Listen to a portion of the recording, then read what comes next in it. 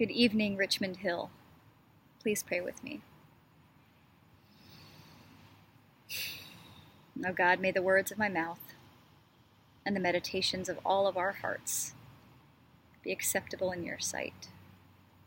O God, you are our rock and our Redeemer. Amen.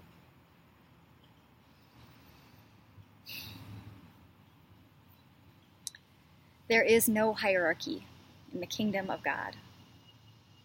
There is no hierarchy in the kingdom of God. This past Friday morning at about 7 a.m., I sat with some old family papers in my lap, reading through the will of my great-great-great-great-grandmother. Since moving here, I've wanted to better understand my family history in Virginia, history that runs pretty deep.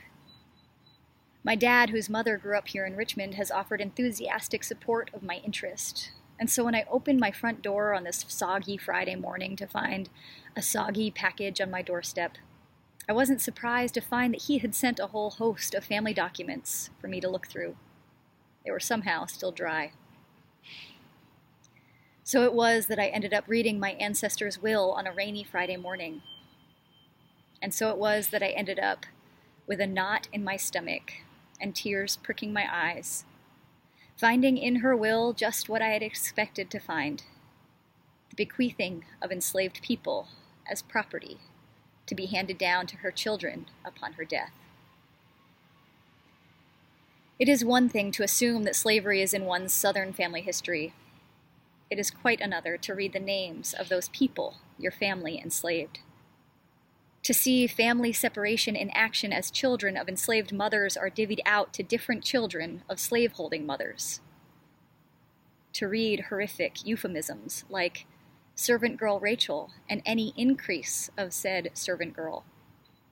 Euphemisms that barely mask the reality that even unborn children were doled out alongside tracts of land and sums of money as property.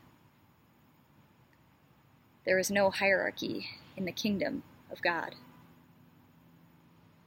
I tell this story because Jesus, in our parable this evening, calls us to envision a new world in which every human life is held equally sacred, of equal value, of equal worth, no matter the differences between us.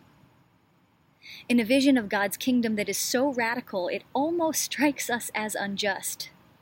Jesus paints a picture of a world in which nothing, not productivity, not efficiency, not access to work, not labor, nothing makes one person worth more than another.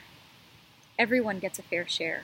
No one is superior to another. No one dominates one another. Certainly, no one owns another human being in the kingdom of God. There is no hierarchy in this kingdom. Indeed, Jesus promises that whatever hierarchy exists will be upended. For the last will come first, and the first last. I have to admit that it is hard to read this parable and not think about my ancestors. How were they able to read this Bible with its promise of radical love and radical equality? How could they claim to be followers of Jesus and still buy and sell and bequeath and inherit human beings? These past few weeks, I've been reading a book called Begin Again by Eddie Glaude Jr. He writes about reading James Baldwin, one of the greatest writers and thinkers and, dare I say, prophets of the 20th century, through the lens of race in America today. He describes Baldwin's obsession with what Baldwin calls the lie at the heart of our country. In a 1964 essay, Baldwin writes, "The people who settled this country had a fatal flaw. They could recognize a man when they saw one. They knew he wasn't anything else but a man. But since they were Christian, and since they had already decided that they came here to establish a free country, the only way to justify the role this chattel was playing in one's life was to say that he was not a man. For if he wasn't, no crime had been committed. That lie is the basis of our present trouble." It is this lie that Baldwin writes about in 1964, the lie that some people are worth less than others, that some people, Black people, people of color, women, queer people, trans people, poor people, imprisoned people. Some people must be dominated or controlled or be put in their place by others. This lie forms the toxic foundation of a whole worldview created just to reinforce the lie as truth. It is a lie that has haunted our country and haunted our city of Richmond, Virginia since its founding. And it is this lie, that I would argue, that still haunts us now, allowing us as a society to act as if some people are worth less than others, that some people are less deserving of justice, of opportunity, of access to health care, of safety, of a thriving life than others. Our text this morning, with its clear illustration of the inherent worth of every human being, unmasks and exposes this lie as antithetical to the gospel of Jesus Christ. At Richmond Hill, our mission is to seek God's healing in our metropolitan city. Healing cannot happen, however, without truth-telling. Telling the truth about our history as a city has been part of Richmond Hill for a long time, beginning with Ben Campbell's work and writing about Richmond's unhealed history.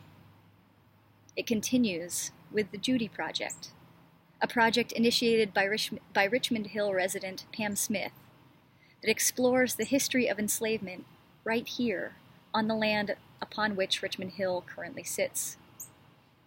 The Judy Project, named after an enslaved woman who lived here, has helped me see the importance of genealogy and archaeology in helping lift up stories of enslaved people whose history has not been told. We know now that a house built by and for enslaved people has been used for years as a shed in our back garden, just over there. It is the Judy Project that inspires me to look into my own family history as part of the deep work that I am called to do. I believe that to love something is to strive to see it fully and to love it into something better. You can't love your community, your city, your country, or even your family unless you see it fully. Part of us seeing ourselves fully is unmasking the myths and lies of our past. But truth-telling must be the beginning of a process for healing. We can't end here. If our text this morning exposes the depths of the lie, it also calls us to envision a new future, a new possibility of equity and justice that we, just like the laborers in the field, that we are called to cultivate, to nourish, and to bring into life. This parable calls us to imagine a world outside the lie, to imagine a world otherwise, to imagine a world where the last come first and all are of equal worth. We are called to imagine the world as it could be, and to love our communities and our cities and our country into something better than they are now, to love them into something like God's kingdom. Thy kingdom come, thy will be done, on earth as it is in heaven. We follow a Christ who calls us to thy kingdom come here on earth, who calls us with the help and grace of God to love this world into a place where the poor are blessed, not evicted, where debts are forgiven, not penalized, where justice is restorative, not retributive, where we work in solidarity with one another, not in competition with one another, where everyone has access to food and health care, well-funded schools, and public transportation, where the dignity and sacredness of every life is honored and tended and cherished. At Richmond Hill, we have a prayer that we say every day. Grant, O Lord, that your kingdom may come here in the city of metropolitan Richmond, as it is in heaven. Help us be a part of its coming. My call to you today is this: be a part of the coming of the kingdom of God here in Richmond, or whatever city or town you find yourself in. If you feel called to support the mission of Richmond Hill through our current Amazing Praise fundraiser, we will gratefully accept your generous support. But more importantly, know that you each are a beloved child of God with inherent worth and dignity and sacredness. Confidence in that love, God's love for each and every one of us. Confidence in that love is what allows us to look at ourselves fully, to look at one another fully, to unmask the lies that we may be telling or perpetuating while living more fully into the promise of God's kingdom here on earth. Confident in that love, like the laborers in the field, let's go out and get to work with our hands, with our prayers, with our dollars. Let's love this city, this community, this country into something better, something closer to the kingdom of God. Thy kingdom come, on earth as it is in heaven. May it be so. Amen.